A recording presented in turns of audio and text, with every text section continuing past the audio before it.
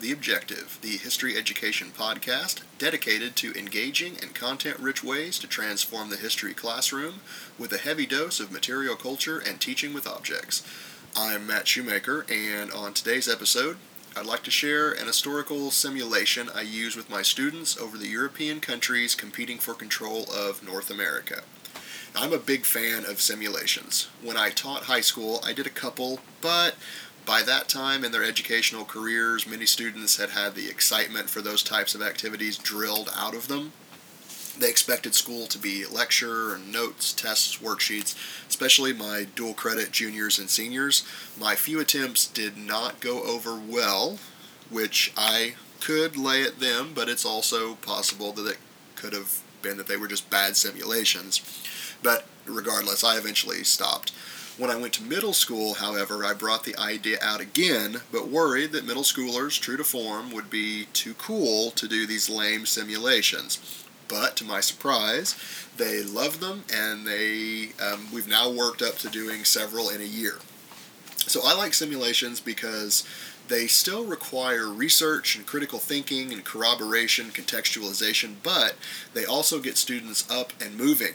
I also like to include a story component with mine, which allows students to kind of flex their creativity muscles a little bit if they'll go along with it. I also like simulations because they promote student responsibility, and if you don't meet the standards set forth, you don't just let me or yourself down, but you let your classmates down. And many of those classmates have put a lot of work into their character, their goal, their mission, whatever it may be, and expressing that accountability has gone a long way in encouraging hard work by my students. So the simulation I'd like to share with you is called European Summit 1650. So here's the scenario. You are a delegate from one of 4 European countries, Spain, France, the Netherlands, or England. You and your delegates each want control of certain sections of the Americas, and you want concessions from the other European countries. So your mission is to gain guarantees from all the other countries that that your desires for land and your connections will be given to you.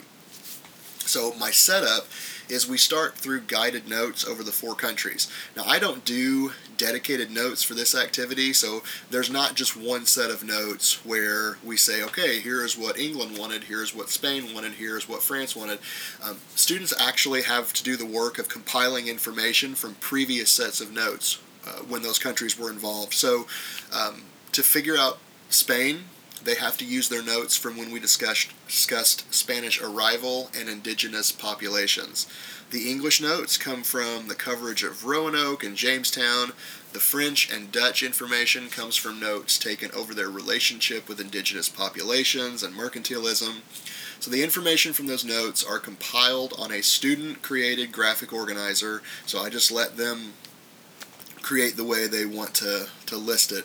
And I ask them to do a few things, though. They have to identify the motivation of each country, as well as the geographic area they explored or controlled, the interaction and relationship with Native Americans, and then I ask the students to predict on each country's plans for expansion.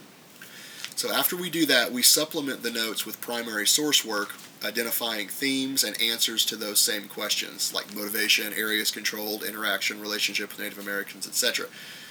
So to do that, what we do is we have, I have a set of excerpts from each country, and we take it and we give about 5 to 8 minutes with each source. And after we go through all of the sources, then we rotate that to a different group. So it's a little bit of, I put a little time crunch on there, forcing them to dig a little bit deeper. Now, if you have not done a lot of work with primary sources from the beginning of the year, I don't know that I would necessarily put that time constraint on there, but we've worked since day one with primary sources, and so I feel like overall my students are pretty comfortable with what to look for, and so I feel a little more comfortable doing that with them. But after that is done, that lasted roughly 4 days for this activity this year, it's time to prep for the actual simulation. So I didn't assign the countries ahead of time because I wanted students to give equal treatment to each country. So I randomly assigned countries this year. Now, in the past, I've also cherry-picked certain people that I wanted to be with certain countries, but this year it was all complete random, and students were moved into their delegations to kind of share their findings with their other delegates. Now, each delegation was given a handout asking them to take stock of what advantages and disadvantages they had as a country and what the other countries had that they might want. This year, I also added a secret menu of items that students had to obtain from other countries without them knowing. So, Spain, jealous of the fur trade of New France and New Netherlands, would have to obtain a portion of the fur trade from one of those countries through either negotiation, trade, historical threat. So once they had done that, the delegation strategized how they would obtain what they wanted from each country, identifying strengths and weaknesses. So, and the whole time that they're doing this, I'm walking around, I'm listening, and I'm assessing. So I am making notes of what I hear, and, that really helps me without giving a quiz or anything, any kind of paper trail. I can say, all right, I know that this is what these students know, and then I can step in and I can help the students that are struggling.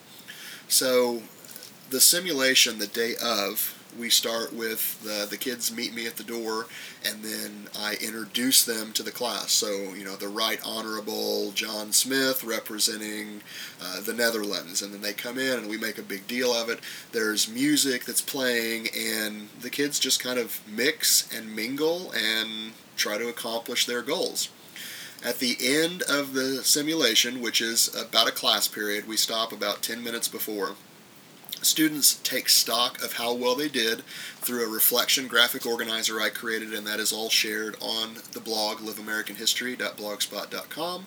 And we discuss as a class what went well, what didn't, what was difficult about negotiations, which countries had a lot to lose and which had a lot to gain. Now this year, after adding the secret menu, I also discussed that, and I asked students how historically accurate they believe those desires were. Now, some of them I know were just humoring me, and they're like, oh, Mr. Shoemaker, it's completely historically accurate. And they weren't, by the way. There were things that I put in there that the countries did not ask for, things that the countries really never expressed any desire to have. Other students, though, they called me on it, and they brought up how their country probably wouldn't have asked for that because of whatever.